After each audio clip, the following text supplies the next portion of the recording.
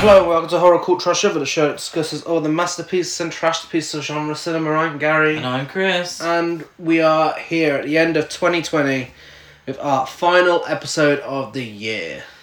Who knew this moment would come? It's been It's took a while to get long here. year. This has been an absolute crazy year for obvious reasons, and but also for us, I mean, it's really, we had a good reaction last year when we started the podcast, but this year's been crazy. It's really hit it off more than we expected anyway. Yeah, I think because no one can go out and do anything. They're Well, staying no, and listening or to because it. we're good. Like, maybe that's what to do with it. But we've had guests, we've spoke about trash, we've spoke about great films, we've had press passes. It's been insane. And here we are to give a summary of the year in horror cinema. It's been a weird year for film as well, hasn't it? Yeah. This is going to be released. No, it's not going to be released. You got this trailer. Well, now you're not going to see it for another year and a half. So our list aren't exactly what I thought they were going to be if you'd asked us this time last year. No. So for better or for worse, we can give a little credit to some films that maybe wouldn't have gotten a spotlight. Yeah, definitely. May have been overshadowed by other films. So when you look at it, it's been a weird one. When you look at it, it's been, you look at our top, our regular top 20 outside of horror films of the year. It's been a fantastic year for films. But then if you look at our 20 worst, it's also been a terrible year. So it's a very, very weird mixture this year. But getting into it, we have some, as you love to call it, fan mail. Who loves to call it? You, it's your favourite. Okay. So, this week's fan mail is your favourites and least favourites of the year. I Hope You Suffer podcast, who recently released an episode on, what the fuck was that film called that we covered? Bloodbeat, that boring ass film. Bloodbeat. They also released an episode on it and appreciate how terrible it was. Had the same week as us. So their favourite was Impetigore, which I hadn't even heard of before they said it. What's that? I have no idea. And least favourite is Host. Wow, don't listen to our top 10 favourites. Lash. JJ Crystal on Instagram says his favourite was The Invisible Man, least favourite The Grudge. Absolutely. Georgie17891 on Instagram says his favourites were Possessor and The Swerve. We missed The Swerve at Fright Fest. Yeah, we did, didn't we? We watched Bag of Dog Shit instead. Like, we should have watched The Swerve. Probably. No, we did. It was when Dark Stories was on. Yeah. Impetigore is an Indonesian film. Oh, okay. And it's... Maya, with her best friend Dinny, tries to survive in a city without a family. She realised that she might inherit a property from her rich family. Maya returns to the village with Dinny and unaware of the danger was waiting for her. That's very badly worded. I do apologise. Well, I mean, that's IMDb badly worded. That is the IMDb plot summary, and that's very badly worded. I'm none the wiser after that. I'm so sorry. But yeah, we should really check that out. Georgie17891 didn't give a least favourite, and neither did Kamikaze Kira, our friend Kira, who only gave one favourite, and that was The Lighthouse. Because, I mean, The Lighthouse was released in the UK this year. Yeah, it was. Yeah, it's crazy. We're going to go through some films, and we're going to sit here and was that this year? Yeah. It feels like a million years ago.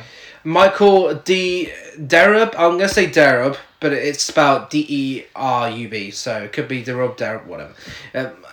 His favourites was The Rental, and least favourite was The Grudge. Yes.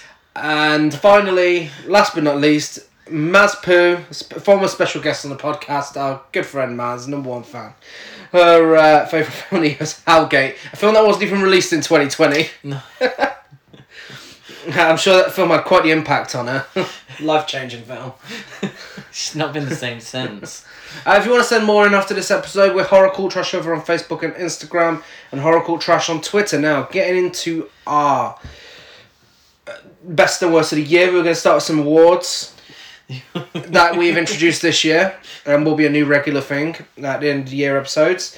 First of all, we have the Oh My Christmas God Award, for biggest surprise of the year. So, would you like to take horror or non-horror? I'll take non-horror. Go on. So, the Oh My Christmas God is actually a Christmas film. You didn't say it properly. Oh My Christmas God. There we go, thank you. Excuse me. It's actually a Christmas film. It's Happiest Season. Yes. It was mixed reviews, I think. Yeah, it's one of those films, it looks so basic, like, absolutely average, just the most average film, ever, and it was well known because it has a lesbian couple in the centre of it. Yeah, it's one of those films that I like to support because I thought it was going to be mediocre, and I'm like, well, why can't lesbian films or LGBT films be mediocre? Exactly. Why do they have to be exceptional? There's hundreds and hundreds of mediocre heterosexual films out there. Why aren't we allowed a mediocre one every sort? Why do they all have to be Moonlight?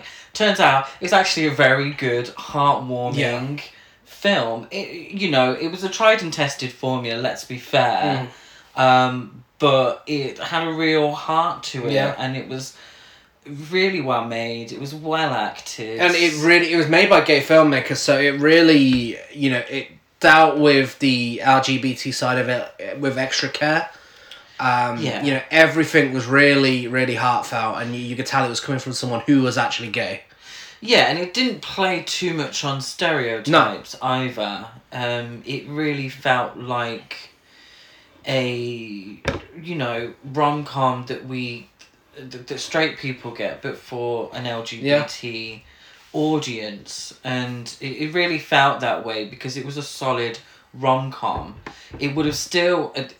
the themes on show were essentially about not being able to come out to your family. So that wouldn't necessarily have translated well to a heterosexual couple, of course. But everything around it felt, quite familiar. And, it was just a nice film. It was a nice very touching. Film. We were ready to trash it. Yeah. And we ended up having a good time. Yeah. Maybe there was a few tears from a certain person. There may have been from someone. Kristen Stewart's best role, without a doubt, and the guy from Schitt's Creek as well was really fucking good. He's hilarious, and we definitely need to watch Schitt's Creek now. Dan Levy. Yeah. Is his name. Everyone's been going on about the show, and I started it at the beginning, but it never really took off, so I kind of forgot it existed. And then suddenly through the years, it's like everyone's been watching it, but just not telling me about it, so yes. And I will take Horror's Oh My Christmas God award, and it is going to the excellent host. Again, same story as Happiest Season. We thought it'd be basic. Yeah.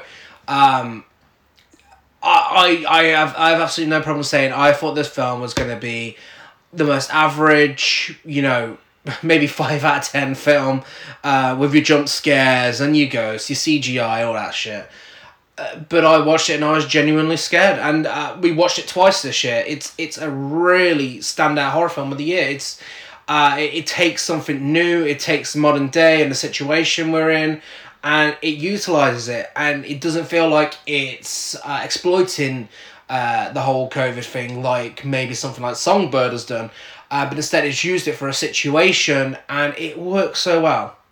Yeah, I did think it was going to be maybe a cheap cash grab that relied on one sort of thing. Obviously the 2020 setting and the pandemic. I thought it was going to rely too heavy on that.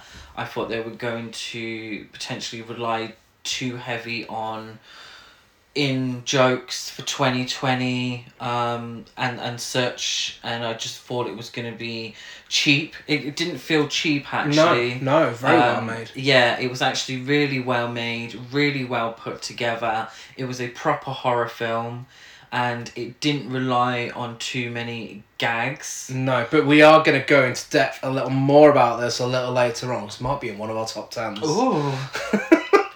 So we will save that for about 5 minutes time.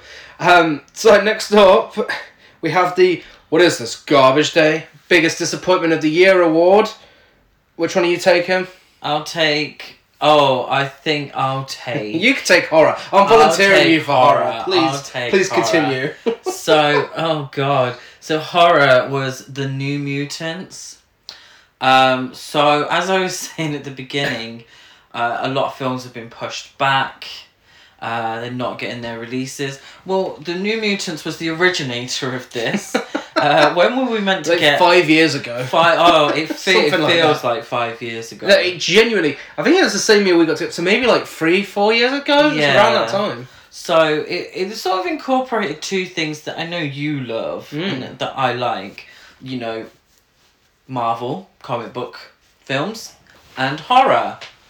You know, this should have been a perfect combination for us. And it wasn't. It was shit. It had absolutely no idea what it was doing. It had no idea what genre it was. Because we sat here saying it's a horror film. Well, for the most part, it wasn't really a horror film. No, the horror parts are really forced. Yeah, and it was just shit. It was just shit. It's hard to pinpoint exact moment. It was just overall really mediocre. There was a character that's quite blatantly racist. Oh, yeah. That has a redemption story within it as well, but not really. There's a kind of forced romance that I don't feel was dealt with correctly. It felt really forced. None of the characters really had any chemistry. No. It was all the elements were just, we've seen them all before. Awful CGI. The CGI was terrible, but it just felt like we'd seen everything over and over again, and tagging the Marvel element onto it just didn't work. No. And speaking of bad CGI, we've seen it all before and didn't work. I have the pleasure of telling you our, what is this, garbage day, non-horror biggest disappointment of the year. It's also a comic book film, and it is Wonder Woman 1984. A film that I believe we actually spoke about on our most anticipated of the year episode. We probably did. Because why wouldn't we? Wonder Woman, the 80s. How could it go wrong? It did. It went very wrong. It took a strong female superhero film and it just made it very male focused. Every female character in this film had to have some sort of connection to a man who overtook their story and took center stage, and it was just basic, it was unnecessary, there was little to no 80s references in it. You forget it's in the 80s most of the time. A really bland score by Hans Zimmer, which is shocking. Dull cinematography, everything about it is just so dull and boring and generic. Yeah, and I think it's a real insult to the female characters in the film, is that their stories weren't told properly. It was, the whole premise should have been Wonder Woman versus Cheetah. Yeah. That was it. That's what sold me on the film. And that amazing poster, like a really incredible poster that they had, which was completely not reflective of the film. The colour palette in the film was virtually non-existent, which this is a film in the 80s. I want big hair. I want, shoulder pads. I want all of that. And like Gary said, there were moments in it where I forgot this was set in the 80s. It's a tried and tested formula that if you're setting a film in the 80s, you have to have those visual indicators, or even just the soundtrack is, audible indicators as well. There were 2 80s songs. One of them wasn't even in the 80s. One wasn't even released in the 80s. One of them wasn't even released in the 80s. You're set in 1984. I want to hear Aha. I want to hear Duran Duran. And we get some Gary Newman song from like 78. It was really terrible. And, they shoehorned in the Chris Pine character coming back into it. for absolutely no purpose. Because Lord forbid we have a female superhero main character that has her own story that doesn't involve a man. I completely forgot to tell you this, but a previous guest of the podcast, Luke, informed me this morning the reason Chris Pine came back was because he said he wouldn't do the first film unless he got a sequel. So it wasn't fan demand after all. Then why kill him off in the first film? Why kill him off in the first film then? What's the point? And I don't know if this is a spoiler. I don't know. But my biggest gripe, my real biggest, is that the first film was set in 1918. This film was set in 1984. We see Diana. It's Diana, isn't it? Not Diana. Diana pining over Chris Pine, pun fully intended, at the beginning of the film. 70 years.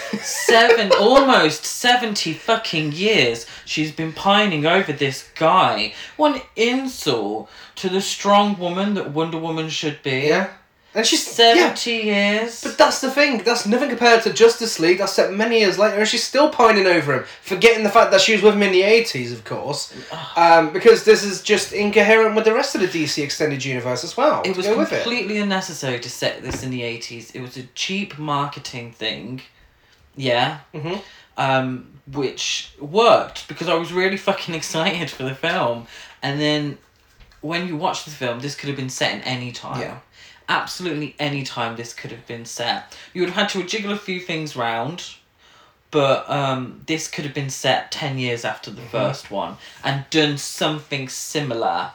But no, they wanted the 80s thing. It was a cheap gag and marketing ploy. Just did nothing with it. And they did nothing with it. And also, you know, Cheetah, her story is kind of very similar to Catwoman. In the fact that, you know, she's a bit of a nobody, she doesn't like her life, and, you know, she wishes for more. She wishes to be more like Diana, who in her eyes has everything. And she doesn't even get the redeeming story. You know, she doesn't actually redeem herself by the end. It's the other guy who tries to take over the world that gets the redemption at the end. Yeah.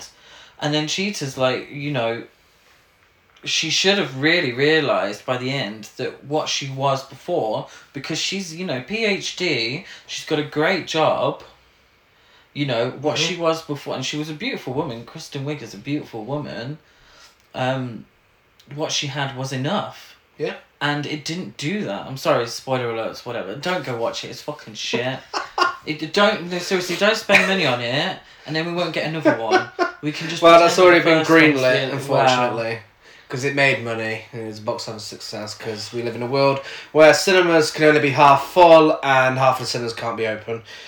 So how did it still make money then? More screenings. So that brings me to our trash the piece of the year. Of course, it is none other than Homeless Dolly Parton's Christmas on the Square. The only film of the year that I can honestly say was so bad it was good. All the others were so bad they were bad, or so good that they were great. This was so bad that I was thinking about putting it in my top 10. Yeah. Just it's real something special. Enjoyable film. Yeah, a film like this doesn't come around too often. And it needs to be celebrated for that. And our worst podcast film of the year that we've covered was obviously The Town That Cancelled Christmas. Anyone who listens to that episode will know exactly why. And our best, I'd say, is probably a tie between Psycho and The Shining. Yeah, we covered a few classics this year, didn't we? And obviously The Shining, Psycho are up there with some of the greatest films of all time, not just horror. Now, this brings us to our 10 best of the year. Do you want to do 10 worst or 10 best first? We'll do 10 best, because we're both on the page. Okay. So, do you want to go first, or shall I? Shall I go first? We're winging it a little bit, guys. Yeah, we'll go into detail. We're probably going to have a few crossovers, so we'll go into detail of whoever says it first. Yeah. So at my number 10 is Cyst. Yep. Is that in your top 10? It's not in my top 10, but it's my honourable mentions. Oh, honourable mentions. Yeah, this was way better than it had any right to be. Yeah, it was... it's essentially a take on the old monster movies of the, 40s, 50s. And instead of, a big one-eyed monster, it was a giant cyst going around killing people. And that, it shouldn't have been as funny as it was. It shouldn't have been as fun as it was, but it was. It was a really fun film. And they got the casting spot on. We had Greg Sestero from The Room. Yeah. And we had the Oh My God guy from Troll 2. And George Hardy from Troll 2. Yeah. And George Hardy chews up the scenery in this film like no one else. Like, he makes the most of every second he's on screen, and it is so great to watch. It's one of those parody films that you can tell has a love for the films that it's parodying. It's too good to be a trashterpiece. Like, on paper, this should be a bad film, but so bad it's good. Yeah, it's too good. But it's the comedy is spot on because of that. You watch films like after Scary Movie, we had all these films like what they call epic movie, all that shit, which don't work because there isn't that, and the filmmakers didn't have a love for the things that they were parodying. So it was just shit. Whereas because, and I don't know them personally, but I'm assuming they do, because they love these films so much, they can get, more jokes out of it, more funny jokes that aren't just, throwing shit at each other jokes. If you, I don't know how to describe it, like immature jokes, and you get what is a very fun B-movie. Yeah. Yeah, no, absolutely. And that brings me to my number 10. And it's a film we watched only yesterday. It's The Call. South Korean. Yes. Netflix film. Netflix have knocked it out of the park this year. They've released a lot of great films. A lot of the time it can be very hit or miss. I mean, they have released some trash, but there's been a lot of great stuff. And this is one of them. This is kind of like... If I was to compare it to anything, because there's not a lot I can compare it to, but if I was to compare it to anything, it's sort of similar to The Butterfly Effect, but more horror, and through phone calls, which is really interesting. I mean, it's difficult to explain exactly what the fuck is going on in this. It is essentially 2 different periods of time, 2 people calling each other, and changing things in their lives through this. It's bizarre. It's absolutely bizarre, but it is so well written to the point it never gets too much, or it's a film you've got to sit down and concentrate on. You can't just throw it on and just watch it. But it does everything so well, and it's so well made and so well acted as well. With both of the leads being in other fantastic Korean films. One actress is from Burn and the other's from #Alive, which is also really good. But yeah, no, this was just weird, but in the best way possible. Really good. Yeah, I have it as my number 9, and it's a really interesting premise, which I'm surprised hasn't been done before. Yeah. Anyone out there, correct me if I'm wrong, but essentially the premise is that a woman in 2019 answers her home telephone, and it turns out it's a woman who lived in her home 20 years before. 20 years before. So what sort of evolves is that the woman living in 1999 changes things that happen in the future. So I'll give you one of them. It's so the lady in 2019's father died when she was quite young in 1999. So they make a pact, and she actually saves her dad, and her dad appears in 2019. Yeah. But of course, like any good horror film, it takes a sinister turn. Yeah. So you have to concentrate, but it's very rewarding if you do, and that's a very interesting premise. and it's really well handled. Mm-hmm. There's some very tense scenes in there as well. You get a good affinity for the main characters. You actually care about what's going to happen to them, and it's on Netflix, so I'd say watch it, or just wait for the inevitable remake that's going to come out. The American remake. Of course, it's going to be in the we're in the 2000s anymore. It's okay. No, I still think they'll do one. But yeah, no, it was very, very good. So coming on to number 9, I have. That was your number 9 one. That was my number 9. So my number 9 is Blinders. A film that one of 2 films on this list that I watched at August Fright Fest, and August Fright Fest was nowhere near as good as October. It was just mostly bad films, really. But this really took us by surprise. I mean, it's essentially a psycho Uber driver. Yeah. Who becomes obsessed with someone, and it is simple as that. A guy gets a ride home in an Uber one night, and the guy becomes obsessed with him. He's a loner. And it just evolves from there. And it's so intense. It is a very, very intense film. I was on the edge of my seat the whole time. All the acting, the cinematography, everything is really great. And there's a really mean-spirited twist at the end that doesn't really hit you in the same way that something as mean-spirited as maybe, I don't know, I can't think of any examples. It's not mean-spirited to the point it ruins the experience for you. It's mean-spirited to the point where it's like, I'm a horror film, and this is what I'm going to do. You're not meant to be comfortable with what's happening. Yeah. It's a tried and tested formula. Yeah. A single white female in an Uber. Yeah. But expertly handled. And, that's all I ask for. Yeah. It was tense. It was well acted.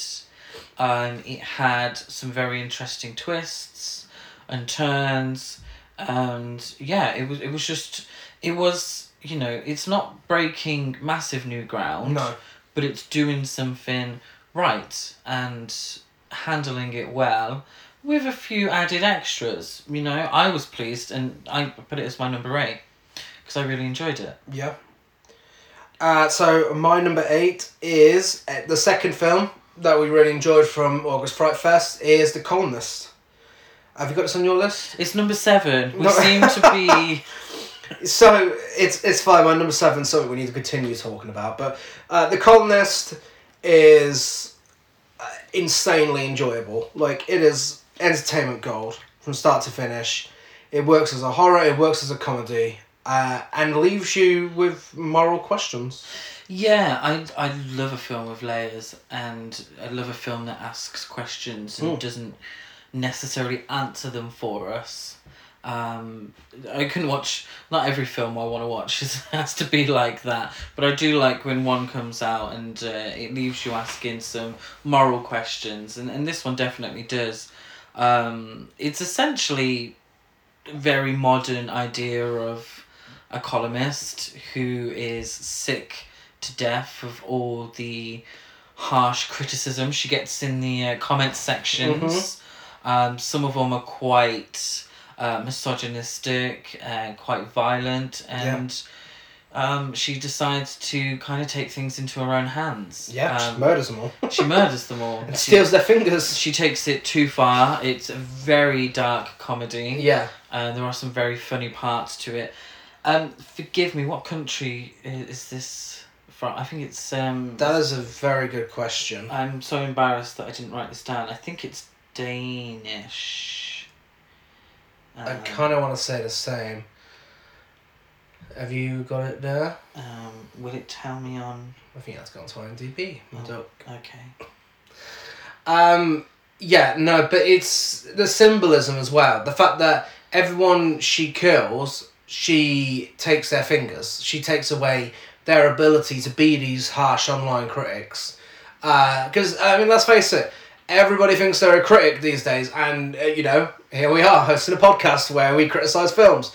But this is more delving into the fact of the comment sections, and if you look in the comment sections of anything, it's brutal. It is brutal, and it really does deal with it in such a really great way in this film, and makes you aware of that. And, like I said, the symbolism of taking away the fingers, I think that was such a great nod to how this happens. Yeah, and the idea is how far is too far. Yeah. We can sit here and morally say that her killing people is too far. Mm-hmm. You shouldn't resolve your issues by killing people. But the things that they were saying, if we were in her situation, how would we react? Yeah. And it's very interesting. It's a very modern idea. Yeah. Very modern. And it's a Dutch film, by the way.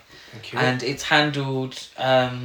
It's a very funny film in parts as well. Yeah. It's handled really well. It's a black comedy. Mm-hmm. And I really enjoyed it. Yeah. And I put it at number 7. Yeah, fantastic lead performance as well. Yeah, she was very good. Really, really good. She was actually very good. Am I right in thinking female director as well? Have you still got IMDb there? Ivo van Aert is a gentleman. Oh, okay. Yes. So, number 7, we can now continue talking about Host. My number 7 is Host. So please continue where you left off. Oh, what was I saying? You're saying how good it was and how it wasn't like yeah, of course, yeah. So it didn't rely on cheap gags. No. So at one, obviously it's a horror film over Zoom. Mm-hmm. A seance over Zoom. A seance over Zoom. And yeah, there was one time one person put a mask on, but it wasn't heavy on the 2020 jokes. It just, took advantage of the 2020 setting to create a haunted Zoom chat, and it did it really well, and I'm so glad it did. I know we're going to get lots of cheap imitations of this. Yeah. But I'm so glad that the first one wasn't just a cheap piece of shit. Yeah. At least start with a really good film, and then we can just deal with the ones afterwards. Yeah. And the filmmakers have received a free picture deal with Blumhouse as well, which is amazing. It's very much in the same way that Paranormal Activity, The Blair Witch Project, and Cannibal Holocaust were.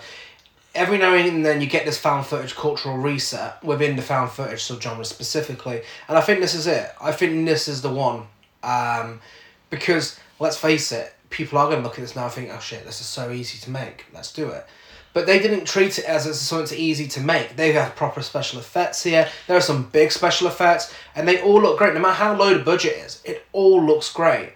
Something as simple as, an oven turning on, or a filter appearing in the middle of a room, which got me both times I watched it, or just putting a camera, doing a pan around an attic and seeing some legs where someone's been hung. Yeah. So these simple things that are thrown in, they sound like, basic stuff when you hear it outside of watching it, but when you're invested in the film, and it only goes on for 50 minutes, they pack a lot into 50 minutes. When you watch it in the film, it's so effective. What? Very inspired by Ghostwatch as well, which is always a plus. Yeah, and I liked that the characters in the film are... They're all individuals, and they have defined characters. Yeah. I think sometimes in horror films, this is a huge criticism of horror films that I make, and on the regular, is that we don't care about the characters. We don't know the characters. They're all one of the same. Well, you've got 5 women here, and a man tagged on. Every so often, but you've got 5 women here who are very different, and you feel like you know them. They feel like real life people. They do feel like real life people. They really do. Like when they're fucking around whilst the seance is going on, that's something that people would do. Yeah, that's definitely. One of them we hate though. Yeah. If anyone's seen it, they'll know who it is. There is. One of them is definitely the villain of the piece. So that brings us to number 6. What is your number 6? Number 6 is Lucky. Thank God, because that's my number 6 as well. Oh wow. So we've been together too long. I know, yeah. Yeah, Lucky. Where did we start first with this? This was a big surprise. This was in the fact that any good film at Fright Fest is a big surprise. And I know this sounds like a dream mixture, but this is Happy Death Day meets Nightmare on Elm Street. Yeah. in the way that it's the same thing happening over and over again, but the strong female lead is absolutely serving Nancy Thompson. She's definitely setting up traps. She's absolutely into survival. And an ending that really had us talking about it for a while. Yeah, absolutely. The premise, I'll give you the basic premise. A man comes to a woman's house every night and tries to kill her. That's it. That is the premise, isn't it? Yeah. Yeah. And they take something, as simple as that. And this is a female filmmaker. I know that for sure. Yes, it's definitely a film. Was it directed by the lead actress? No, I don't think so. Can you check? Because she has gone to directing. Has she? She has. She directed... Was it The Night Shift? Was it called? Did she? Brie Grant. Brie Grant, yeah. Brie Grant. No, she wrote 12-Hour Shift. 12-Hour Shift, that's the one. Yes. But yeah, she stars in this. She's a lead actress, and she is fantastic. This is a really, really great performance. It was directed by a female director, Natasha Kamani. Yeah. The themes in this, it's hard to go into it without spoilers, and it is going to be released on Shudder at some point in 2021. But the themes in this are really thought-provoking. And the ending will really leave you thinking about it. Yeah, it's another one that has layers to it that you have to digest, and it's nice to have some, a film that you really have to, and especially when you weren't expecting it. Yeah, it's one of those, and I'm going to be perfectly honest. Sometimes with Fright Fest, we're watching a lot of films back to back, and especially from home. Obviously, I would never do it in the cinema, but at home, sometimes your hand's sort of creeping towards your mobile, and before you know it, you've missed 10, 15 minutes of a film because you're bored. Yeah. This is one of those where you put the phone down and you have to, really think about things as it's going on, and that's so refreshing with Fright Fest. Mm-hmm. This is me being perfectly honest, but it's really refreshing, and you can look at it in many different ways.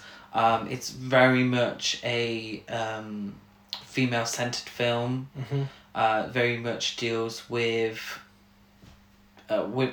women's issues. Sounds stupid, but I can't think of another phrase. Issues that are very much that women have to face. Women have to face, yeah. Women's issues sounds condescending, but you know what I mean. So really, really well done. Yeah, and I've got a number 6 as well. What's your number 5? Number 5 is His House. Okay.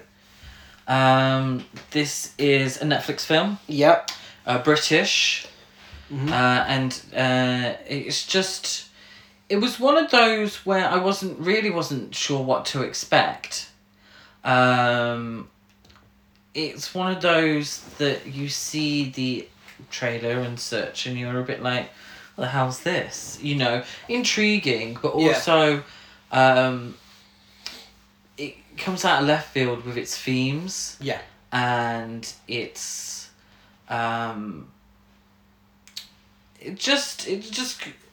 it's hard to describe because it's not a haunted house film. It's not... I suppose it is a haunted house film, but then I'm trying not to spoil it, can you tell? It is and it isn't. It's essentially... It's difficult for me to explain without spoiling. Essentially, it's a great mix of horror and drama. I've got it as my number 4. I thought, this is just... It's different for me, but in the way that if this was a rich white family in a big house that looks like... Well, not even a rich family... A house that looks like they, shouldn't be able to afford it, and, you've got your CGI ghosts coming out. That's what this film would have been if it was perhaps made in America. Or, made in America. We get films like that. Yeah. But this was, a family who came to Britain. They were refugees, weren't they? Yeah. They came to Britain, and they were put in a really rough council house. And that really makes a big difference. Yeah. When it's in an environment that you can familiarise yourself with, it makes it all the more scary. And even something, there's a scene where the lady in the couple, she goes looking for somewhere called Church Street, and she just gets lost in this area where she's moved to this estate, and people have been intimidating to her and such, and it's even just moments like that have you on edge, because you can familiarize yourself with the surrounding. Yeah, there's a tension throughout, and the tension comes from this seemingly... The question is the house haunted, or are they haunted? Yeah. And they're... housing officer, played by Matt Smith, and he seems quite sinister in himself. So there's tension, and then the tension with him, and then the tension with the people outside. Yeah. As refugees coming to Great Britain, they're given this council house, which, by all intents and purposes, is an absolute shithole. Yeah. And the neighbours don't interact with them. And like Gary said, the wife in the film, she has a kind of altercation when she's lost. No one will help her. So there's this tension there as well. So it's an incredibly tense film. We're from Britain, and I'm pretty sure anyone listening to this podcast is well aware and familiar with, racial tensions that have occurred, to this very day. Yeah. And, you're always on the edge, aren't you, watching the film? Yeah. Really, really well made. And I really, I enjoyed it, and I enjoyed the themes there, and I enjoyed how they built the tension. I thought the characters were very likeable, which again adds to that tension. This is a horror film here, guys. It's not letting you forget that.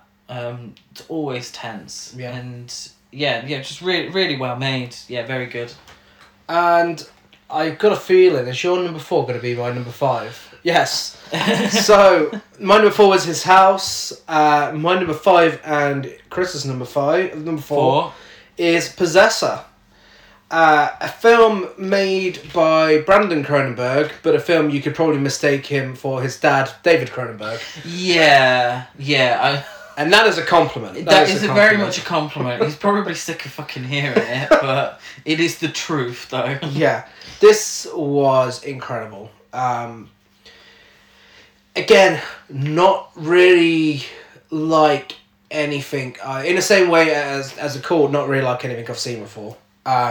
Even though the comparisons are there to David Cronenberg and the body horror, the whole plot of it... of an assassin possessing someone's body in order to take other people out, and then complications arise. I don't think I've seen that in a film before. And it's such a... And it's weird saying that because it's such a simple plot. Yeah. And you'd think sci-fi... That's very 80s Yeah, plot. very 80s plot. But the way it deals with this and the horror elements are unbelievable. And there's 2 versions going around. It's the uncut version you need to see. It's the uncut version we watched at London Film Festival, and the practical effects in this film are mind-blowing. There was a scene that had me feeling a little sick, one of the death scenes, because all the gore and all the violence and everything, it is so realistic, the way they deal with it, and it's just a really shocking ending as well. Like, really, it's a film where Brandon Cronenberg does not hold back. He doesn't give a shit. He's made a film. This is his film. This is his vision. He doesn't care how extreme it is, and he's released it. And it seems to have had a really good response as well. Yeah, it's not horror in the sense of scary. It's horror in the sense of uncomfortable. Yeah. It's a very uncomfortable film to watch, which is perfectly reasonable. That's why we watch horror films, when we feel scared or uncomfortable. And this is an uncomfortable one because it's very violent. It feels quite grimy. It feels like... It's hard to describe, but like... dirty. It feels... Yeah. Do you know what I mean? Yeah. When it's just so sort of violent and sweaty, and you know, there's some quite sexual moments in it. It's get to see some erections. Yeah, it's very uncomfortable viewing, but really expertly made. It's very stylish in places. It looks great. And, you know, if you're a gore hound, there's plenty here. And it balls to the wall, doesn't hold anything back at all. You know, and if that's what you like, this is a great film. And that's why I put it in number 4, because sometimes, you know, you want to watch a crazy batshit film. Yeah. I think 3 and 2 are in the same predicament. Your number 3 is my number 2, and my number 2 is your number 3. Yes. So would you like to go first? So number 3 is Freaky. Yes. We were looking forward to watching this film for a very long time. We love Happy Death Day to Happy Death Day and Happy Death Day to You. Yeah. And this is Christopher Landon's newest film. Mixed reviews, would you say? Maybe, but they positive. all acknowledge what it does. For me, the reason that this is at my number 2 is because this is the most perfect slasher film made in a long time. This is a slasher fan's dream come true. Yeah, so Christopher Landon does what he did with Happy Death Day and takes a premise from another film and makes a horror film out of it. You know, takes a premise from a non-horror film like Groundhog Day and makes it into a horror film. Again, something that should have been done way before now. Exactly. And this one is Freaky Friday. The whole body swap comedy is made into a slasher film. Yep. And this is quite a gory film. Yeah, this is... whereas Happy Death Day didn't focus on gore, this is very in your face with the gore. It doesn't... Again, another film that doesn't hold back because it's paying homage to the films that didn't hold back in the 80s.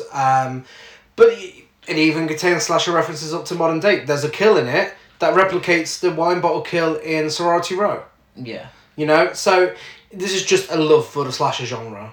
There is a lot of 80s vibes to it though, isn't there? There is. It's definitely that. And it's in the sense of Happy Death Day was a mystery film. Yeah. It was a mystery. Whereas this, you know, Freaky, we know the killer's Vince Vaughn from the get-go. You know, Vince Vaughn is Jason Voorhees, essentially, in the film. So what we get is over-the-top kills, over-the-top comedy moments, and it's a fun film to watch. Gay representation by gay actors and gay filmmakers. I think the LGBT representation in this film was fantastic. Do you not agree? Yeah, no. Are you talking about Vince Vaughn? No, I'm not talking about Vince Vaughn. There is a moment that is actually quite funny. Every character in this film is so well written and so likeable. I think Vince Vaughn does a wonderful job. This as well. is probably my favourite Vince Vaughn role, and Catherine Newton is fantastic.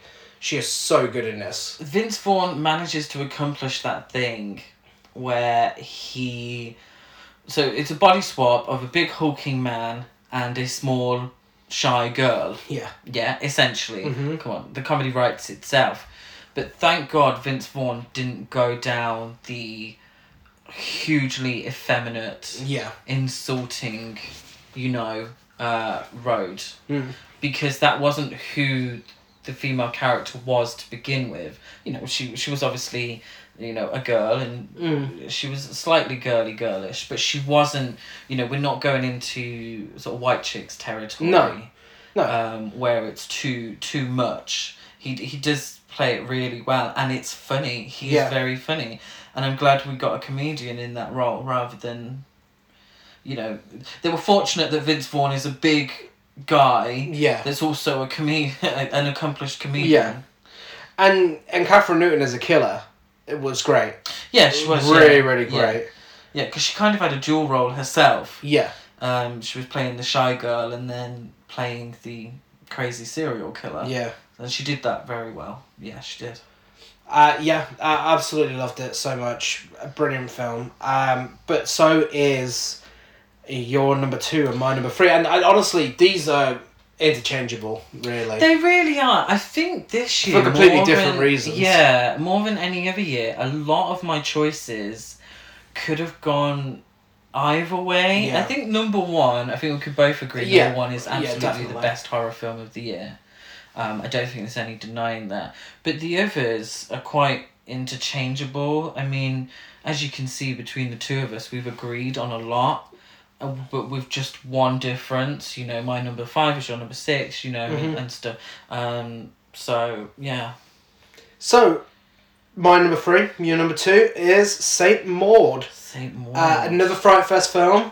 Probably the best Fright Fest film we've watched since Climax. Yeah, I would agree. Again, female directed, to perfection. This really is very promising for Rose Glass. I can't wait to see what she does next. Because try explaining the premise for this film. It's a difficult one to explain, because it's gonna... I will explain. I'm gonna read the IMDb because I think that's would be quite interesting. Yeah, because I don't think the IMDb premise is going to match exactly what it's about, because this is really complex. Yeah, so Saint Maud follows a pious nurse who becomes dangerously obsessed with saving the soul of her dying patient, which is essentially what it's about. But that makes it sound like Margaret White territory. Yeah. And there are moments, I think there was definitely a Carrie influence in there with the character, but it's way more complex than that. And it's just incredibly acted.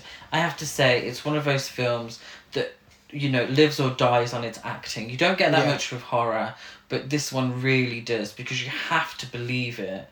Yeah, because some of it's quite over the top. Yeah. You have to believe it, and that's all in the acting. Yeah. And I think the two leads, let's give them the credit, I will say their names. Morpheed Clark as Maud, and Jennifer Ellie as Amanda. I do sincerely apologise for those pronunciations. But those two were fantastic. Yeah, absolutely fantastic. They were. And again, another film that has, LGBT representation, which is a very common theme this year. Yeah. Which is good, of course. And handles it correctly. Because, I mean, let's face it, there are religious people out there that don't agree with it, and putting Maud in this position of being that type of person, but also having this obsession with this lesbian as well. Yeah. It adds a lot of layers to it and a lot to think about. And Maud isn't a over the top. What she does is sometimes, you know, over the top, but she's not eating the scenery. She's not. No. You know, she's a woman who has issues. She's not played out to be necessarily a villain. It's more complex than that. There's more layers to her, and it's just a really interesting film. And I'm glad in a certain way that a film like this came out in 2020 and got a wide release. Because it hasn't been overshadowed by other films. Yeah. You know, it's a female director. I don't think the budget was massive. No, A24 released it. A24, which is great, you know, fantastic. But I think I'm glad it hasn't been overshadowed by other films, and it's getting a really good response. Yeah. We saw it very early in the year. Did, yeah. I don't know, is it getting released now? It's been theatrically released since October. Yeah. So we watched it quite a bit before. But everyone's reactions have been so great to it. Everyone's loved it. It's been really well received. Fantastic. I'm quite excited to watch it again, actually, and really, you know, knowing what I'm getting into, then I can really, I keep using the term, but it's the only term I've got, digest the film properly. So that brings me to our honourable mentions. Oh yeah, before number 1. So, horror honourable mentions, add anything that I miss, so... I certainly will. Run, Sarah Paulson, being a bad bitch. Oh, yeah. And a disabled actress playing a disabled character. Very intense.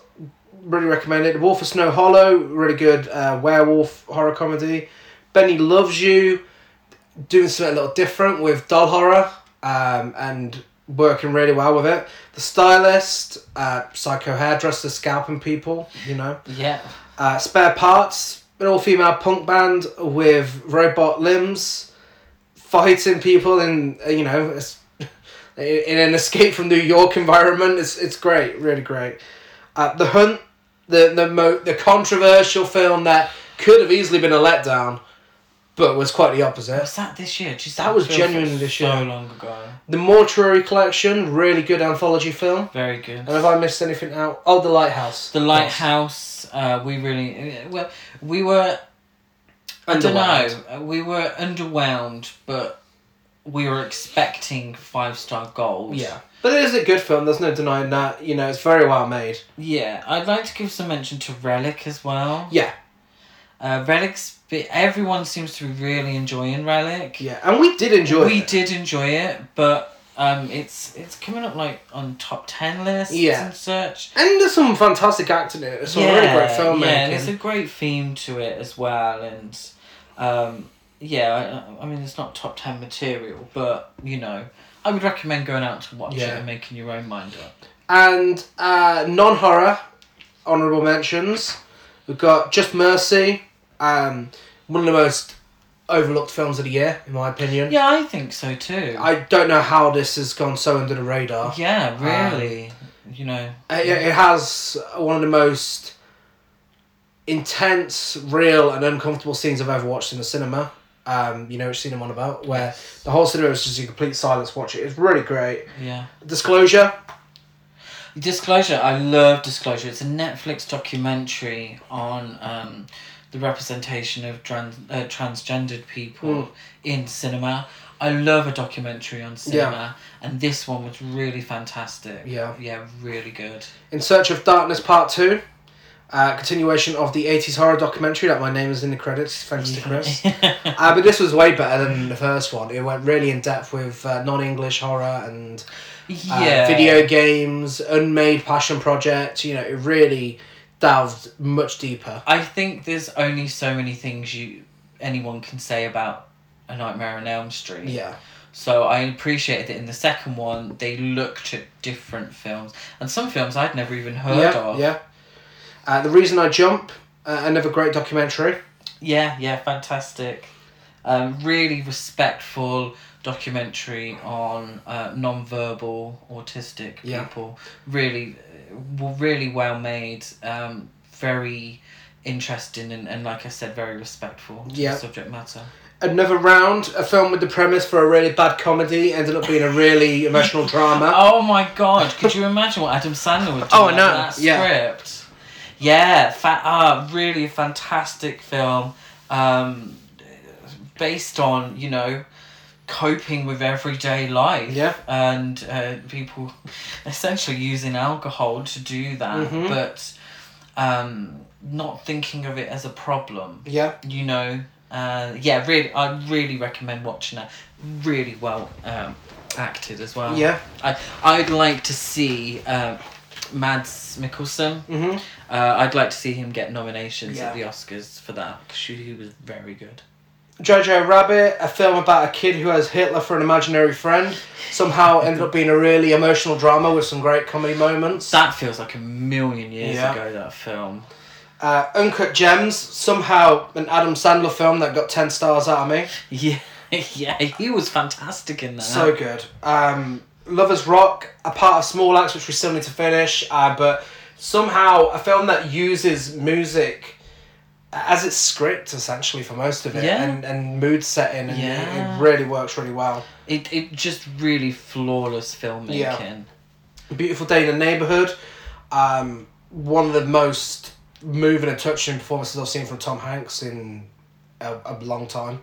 Yeah, it was just really, really great. One Night in Miami, a film about a group of men in a room talking, somehow managed to be one of the most captivating pieces of cinema this year. 1917, a war film taken in one shot. Pretending it's in one shot, should we say. And just managing to be more intense than a lot of horror films this year. Portrait of a Lady on Fire. Lesbians About Electricity, the better version. Because, let's face it, the other one's not making it on here. Is that why we were so shocked at the Happiest Season? Because they were actually allowed electricity. What's the other one called? The Kate Winslet? Ammonite was a real disappointment. American Utopia. For a long time, it was my number one film of the year. It's a concert film and flawless concert film by Spike Lee with David Byrne. Soul, one of Pixar's best films, in my opinion. Really incredible. Just really incredible. It's not a film for kids, and it's an animated film for adults. Not to say, it's not an adult film. People aren't being slaughtered in it. But it's just a wonderful film about what it is to exist. It's really just flawless. But I loved it. I really loved it from start to end. And our number one non-horror film of the year for both of us, yes. I'm thinking of Ending Things. Yes, yeah. Not for everyone. Not for everyone, I will say that.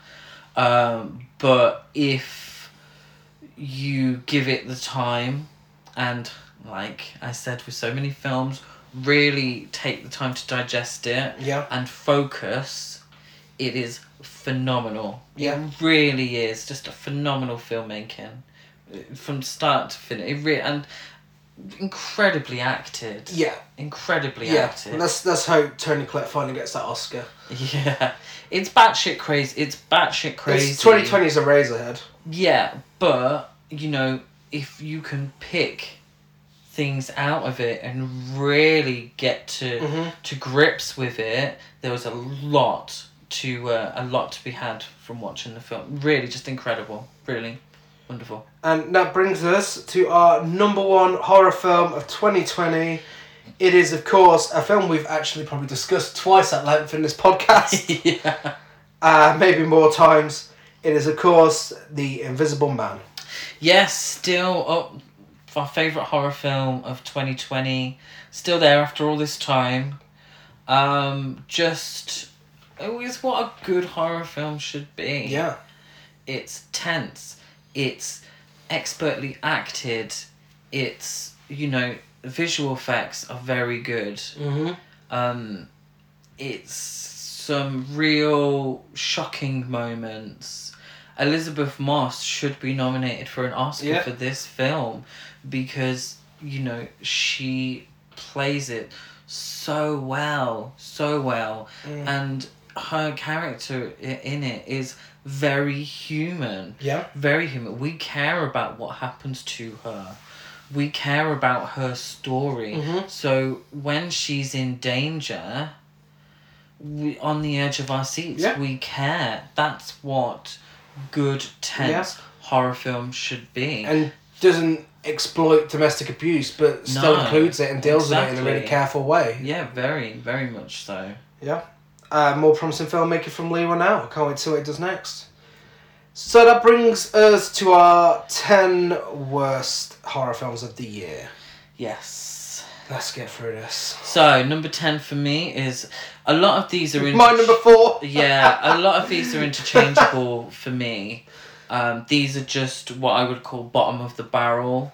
This is what everyone's came here for. This is what everyone's forwarded to. And when you get to the bottom of the barrel, you swirl it all up and just pick whatever's there.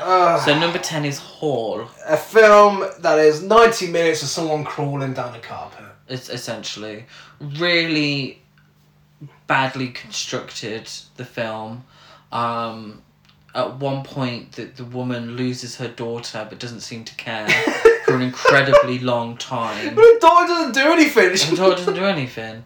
I'm struggling to remember what the film was about because all I really remember is people crawling down a hall. But that's it. Do you know why you don't remember? Because they don't explain until the post-credit scene. No. The post-credit scene explains the plot.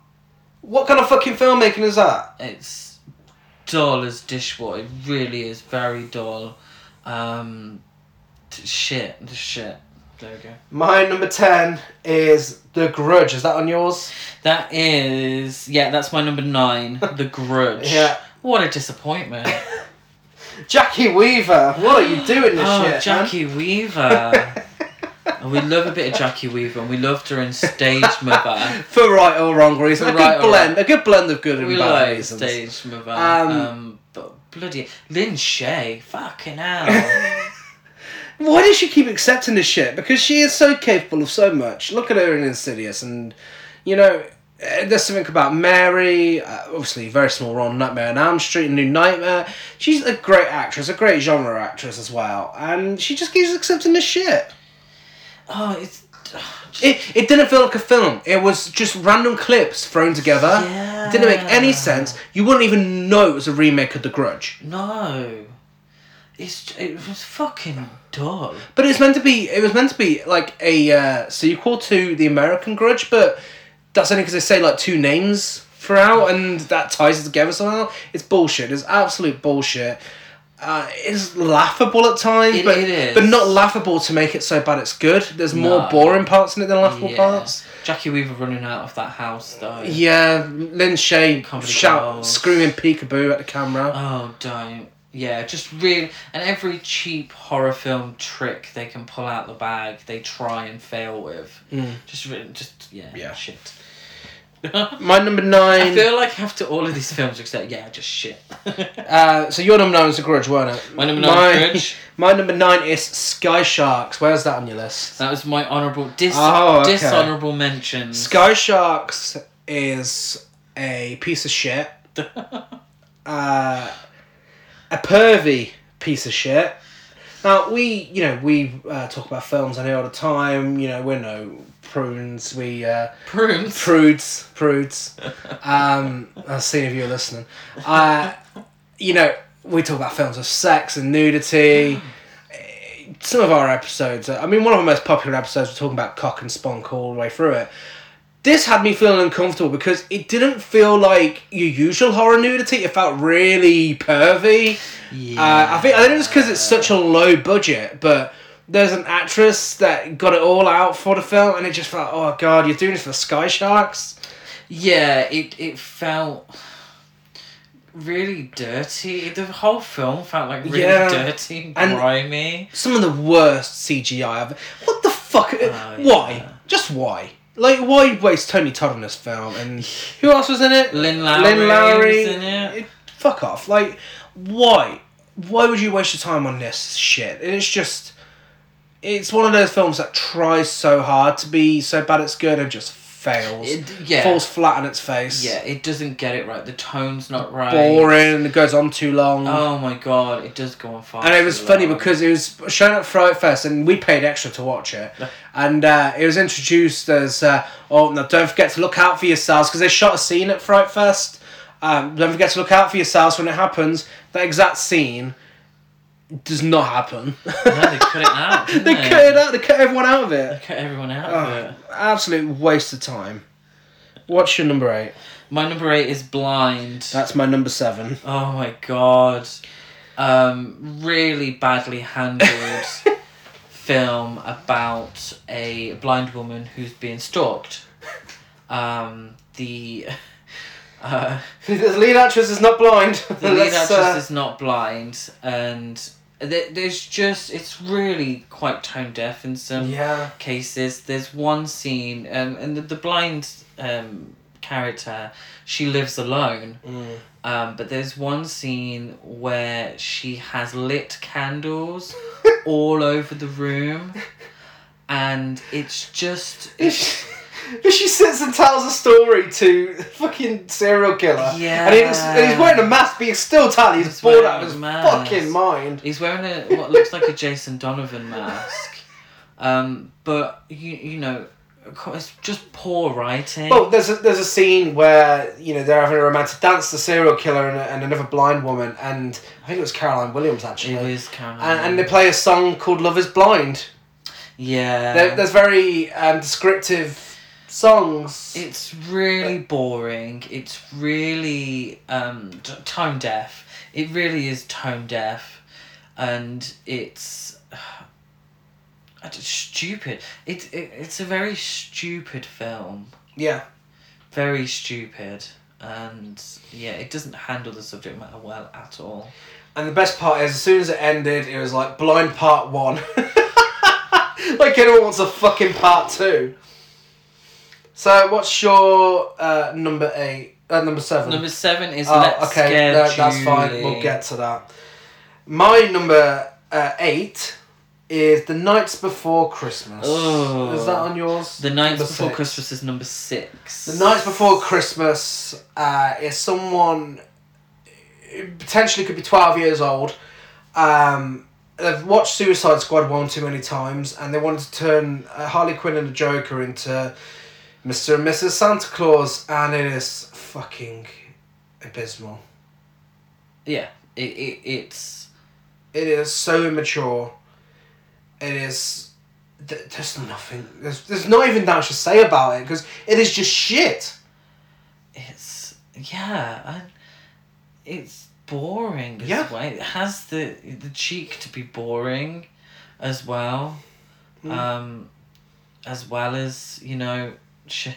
Yeah. It's hard. I don't remember much of the film. Good. All I remember Look at you. is Mrs. Claus being a Harley Quinn ripoff, and Santa Claus being like a grimy. Did he look like Jason Statham or something? Santa Claus. And I don't remember much of the plot because I must have switched off. But it didn't. They just go around killing people. It didn't even have the decency to be gory, as far as I remember. Well, there were moments of gore, but not like proper well done gore. No, nothing about it was well done. It was fucking awful. Yeah. Yeah, there's not a lot to say about it. Wasn't even that Christmassy, There's really not a lot to say about it. No. So let's go to your number. I'm struggling to remember your number 7 and my number 6. My number 7 is Let's Scare Julie. Yeah. Talk about fucking boring. Yeah. Absolutely fuck all happens in this film. It is teased as introduced and teased as being a one-shot film. There are multiple cuts in this film. Yeah. And you get these fucking people on Twitter like, well, actually, it was one shot with both cameras. No, bitch, no. It was advertised as one shot. I want to see one shot. Yeah. Not one shot from 2 different cameras. One shot from one camera. That is a one-shot film. If you're using 2 cameras and different angles, that is not a one-shot film. So don't come to me with that shit. It is not a one-shot film. And it is barely a fucking film. The premise is that these girls are having some sort of sleepover, and the house opposite, there's someone in there called Julie who's a bit creepy, and they're gonna go over to the house. Scare her. To scare her, essentially. That's it. The film goes an absolute snail's pace. There's nothing of note that happens. No. Absolutely nothing of note. Except for that one random guy that no one knows who he was that just randomly appeared. Yeah, like a or something. But the thing is, it's like when the girls go over to scare Julie, the name of the fucking film, it's they don't even go. The camera doesn't go with them. The camera doesn't. So the camera stays. The camera with the girl waiting for them. The camera stays with the girl waiting for them. So they go over. So they're trying to do this rear window thing. And it doesn't fucking work. No. It really doesn't work. Because what you actually get is a really fucking boring film. Really badly lit as well. It's hard to see a lot of the time. Yeah. Real shit snooze fest. It's one of those films I don't understand how anyone can enjoy it and say, oh, that was intense. How the fuck was it intense? Give me a break. No. And then the characters are really horrible as well. So, my number 7 was Blind, and number 6 was Let's Scare Julie. What's your number 6? My number 6 was The Night Before Christmas. The Night Before Christmas. What's your number 5? Number 5 is Heckle. Good, that is also my number 5. Heckle is a film starring Steve Guttenberg that features Steve Guttenberg for about 10, maybe 15 minutes tops. He doesn't really do much. He wears this awful wig in some scenes, doesn't he? Yeah. When we have flashbacks, the premise is stupid. The characters are stupid. The reasonings behind everything happening is stupid. Yeah. It's not acted very well. It's very cheap. Very cheap. Yeah, but when they have phone calls, it sounds like the person's in the same room. Yeah. As them. What does this have in common with Wonder Woman 84? It's the part set in the 80s. The main part of this film is set at an 80s party. Yeah. Where not a single 80s song is played. No. And their outfits look awful. They really do. They really. It's very cheap. I think potentially they could have saved some money by not having Steve Guttenberg, and actually added to the film itself. Toya Wilcox is in this. Barely. She spends her screen time looking for a child around a house without looking in the garden. Yeah. The whole idea is the whole film's about stand-up comedy, but it's not a funny film. And I think it's, we support low-budget indie filmmakers, not to put indie filmmakers down, but and I know most of this list consists of indie films, but guys, come on, seriously, it's really not that difficult. You got a slasher film about a comedian, it's based around a comedian that got heckled. You probably could have had some fun with this. Yeah. But how did you go so wrong? It just baffles me. But there's plenty of low-budget films that do these things very well. Look at Host. Back in the day, Halloween was a low-budget film, know? And they do these things really well because they have a great plot, they have, a great premise, they have an expert at the helm. Let's be fair, not anyone could make Halloween, and they get it right. Halloween isn't a big blockbuster bloody balls to the walls film. It plays to its strengths, and so we're not dissing these independent films because it is possible. It's just you just ain't getting it right. I'm sorry, you're just not getting it right. My number 4 is Hall. What was your number 4? My number 4 is Castle Freak. Oh, that was generous. That was generous, actually. That is quite generous thinking about it. We'll get to Castle Freak when it's on your list. Are you sure? Yes. What's your number 4? My number 4 is Hall. Oh, okay. So my number 3 is Don't Click. My number 3 is also Don't Click. Another example of indie filmmaking gone horribly wrong. I don't even know what this fucking film was about. You just got a woman being... It's odd. This was female directed, but it was very misogynistic. Yeah. We got a woman being tortured with really bad special effects all the way through. And a guy with his laptop watching it, and some guy that thinks he's a Cenobite from Hellraiser appearing every now and then and saying, just talking shit, and that's it, really. Yeah, the guy's getting dragged into the internet, like the Take On Me video. We had to question why the frame rate dropped so much in certain scenes. It's because they were inside the internet. And it's... I mean, the only highlight that I can think of is when the guy gets his dick chopped off. I forgot that even happened. Yeah, and... it's one of those films there's just not a lot to say about. It's shit. It's essentially some guy watches some...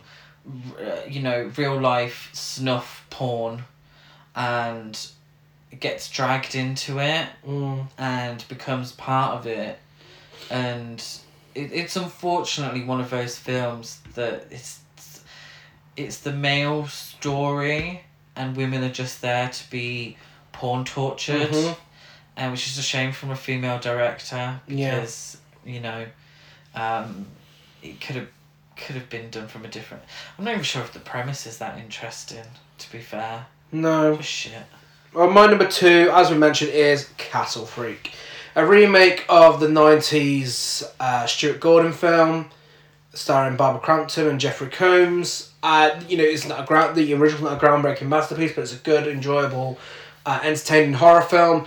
This was softcore porn with a couple of kills every now and then. Yeah. Yeah, it was. It was extremely boring. It felt like it went on for ages. But again, it just felt really pervy. Like, I can't believe Barbara Crampton produced this. It really does baffle me that someone who holds the first film so dear to her heart allowed this nonsense to happen.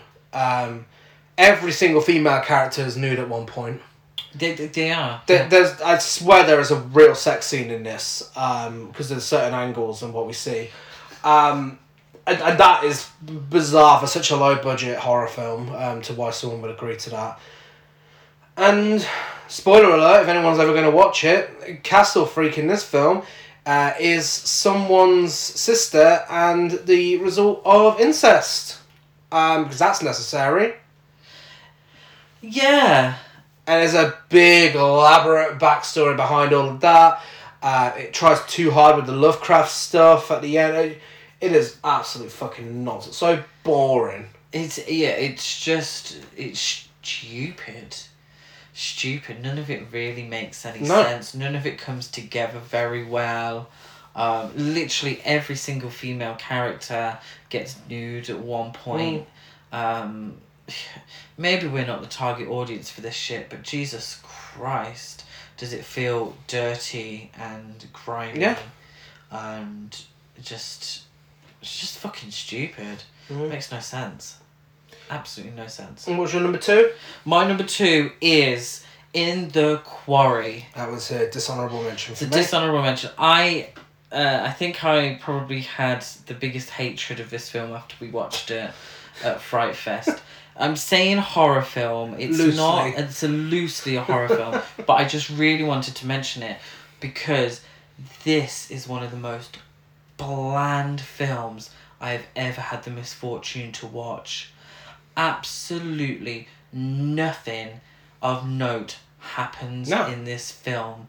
It's set in a quarry, and it's meant to be about the tension between a woman and these two men, and she's having it off with it. And it turns bloody and it turns violent.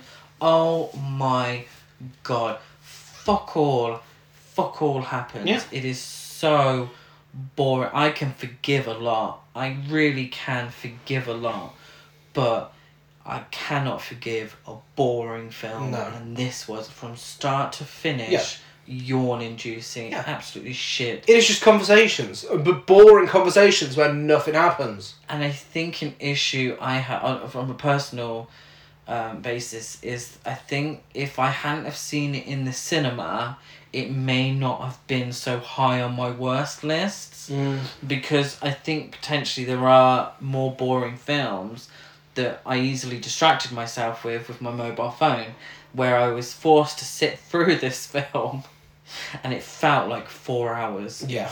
Really, I wish I could have just left. And I think I was really looking forward to the film as well. And I think disappointment adds as well. You know, if I'm expecting a shit film, when it turns out to be shit, it's like, okay, I got what I expected. But I thought this was going to be a great thriller full of sexual tension and it wasn't. It was dull as dishwater. Hated it. So before we get to number 1, our dishonourable mentions, A Common Crime. I'm not even going to start. The Horror Crowd.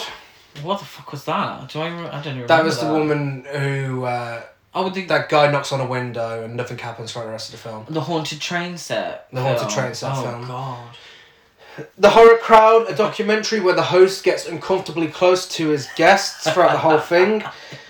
Valley Girl, a film that could have been phenomenal, but is dire. Oh no. Yeah, real cheese fest. Yeah. Awful. Eurovision, Song Contest, The Story of Fire Saga. Come on, Netflix, how the fuck did you get this wrong? Well, we're in the minority with that one. Everyone else seems to love it, apart from us. But I just wanted to slap Will Ferrell throughout the whole thing. Enhanced, X-Men on a budget. Oh, yeah. Oh, God, yawn. Anderson Falls, refer to our podcast episode. Babysitter Must Die. Somehow someone managed to make the babysitter even worse. Aquaslash, a film that involves 5 minutes of aqua slashing. Oh, too much aqua, not enough slash. Triggered, one of the most boring and homophobic films I've ever seen. Yeah, the plot twist is homophobic, and that makes it a shit film. Brahms the Boy 2, a film that relies on jump scares so much to the point it includes a jump scare sound in one scene when nothing actually happens. Yeah. Undine, I'm not even going to bother. Undine, a film that mistakes building tension with absolutely no plot. Yeah. As good filmmaking. The Prom, can someone please get James Corden banned from Hollywood? I Am Lisa. You're good at these, I'm not very good at these. I Am Lisa. If the Sugar Babes were rapist werewolves, then you'd get this film. A Ghost Waits, a film that makes suicide look romantic. We haven't got enough time to go into everything that's wrong with this piece of shit film that everyone's praising. Hillbilly Elegy, 2020's answer to Mummy Dearest. And finally, Fantasy Island, refer to our Blumhouse episode for a full rant. Yeah, we did. Oh my god, was that this year? It was. Stop. Number one, the worst film of 2020. Worst film and worst horror film. And the worst film I've ever seen. Dangerous to Know. Now, this is the film that has the balls to be not only dull, not only badly acted, badly made, incoherent, boring, but also 3 hours long. 3 hours long. 3 and hours. The final line of dialogue is a cat saying, "That was my masterpiece." That was written by the director. It was... how do you describe... It felt self-indulgent. Yes. It completely lacked any sort of logical storytelling. It really dragged out the plot. It really dragged out the premise. It was incoherent in many places. Yeah. Its sound editing was couldn't hear any dialogue. Atrocious. It was so dialogue heavy, but the killer, was really just talking shit. But the soundtrack played during the introduction that the director did, all the way through to the final second. Like, there wasn't a second in this film without the soundtrack. Yeah. And it was so much louder than everything else. Yeah. It's a complete insult to filmmaking. Yeah. That he thought that he could make this 3-hour film. And by all accounts, the funding for it was quite dodgy. Yeah, apparently he... allegedly, he faked his what do you call it? GoFundMe. Yeah, he apparently faked. Pretended he was famous directors and people, just to make people pay a bit of attention to this, and it's awful. Just really awful. It is one of the worst films that we've unfortunately ever watched. Yeah. And like I said, it has the absolute goal to be 3 hours long. Yeah. You know, you can give me shit for half an hour, I can forgive you, but don't fucking shit out this crap for 3 hours long. It's an insult to everyone who's ever made a film. And that is our 10 best and 10 worst of 2020. I just want to say a big thank you to everybody's support this year. You've been honestly so great to us, and listening to us, downloading us, replaying. Our guests we've had this year, Cameron, Maz, and Luke. It's been a really great year for us, and thanks for the support. Yes, thank you very much, and we hope that 2021 is a happy and healthy year for everyone too. Yes, a big happy new year from us. Yes. We're back on Tuesday with 10 to Midnight, our first film of 2020. I'm Dead Gaz 92 on Letterboxd, Gaz Cruz 92 on Twitter, and Gazmo205 on Instagram. I'm Chris Barker 823 on Letterboxd, Instagram, and Twitter. Rate, review, and subscribe on iTunes, like, follow, and everything else. And we'll see you same time, same place next week. Happy New Year. Bye.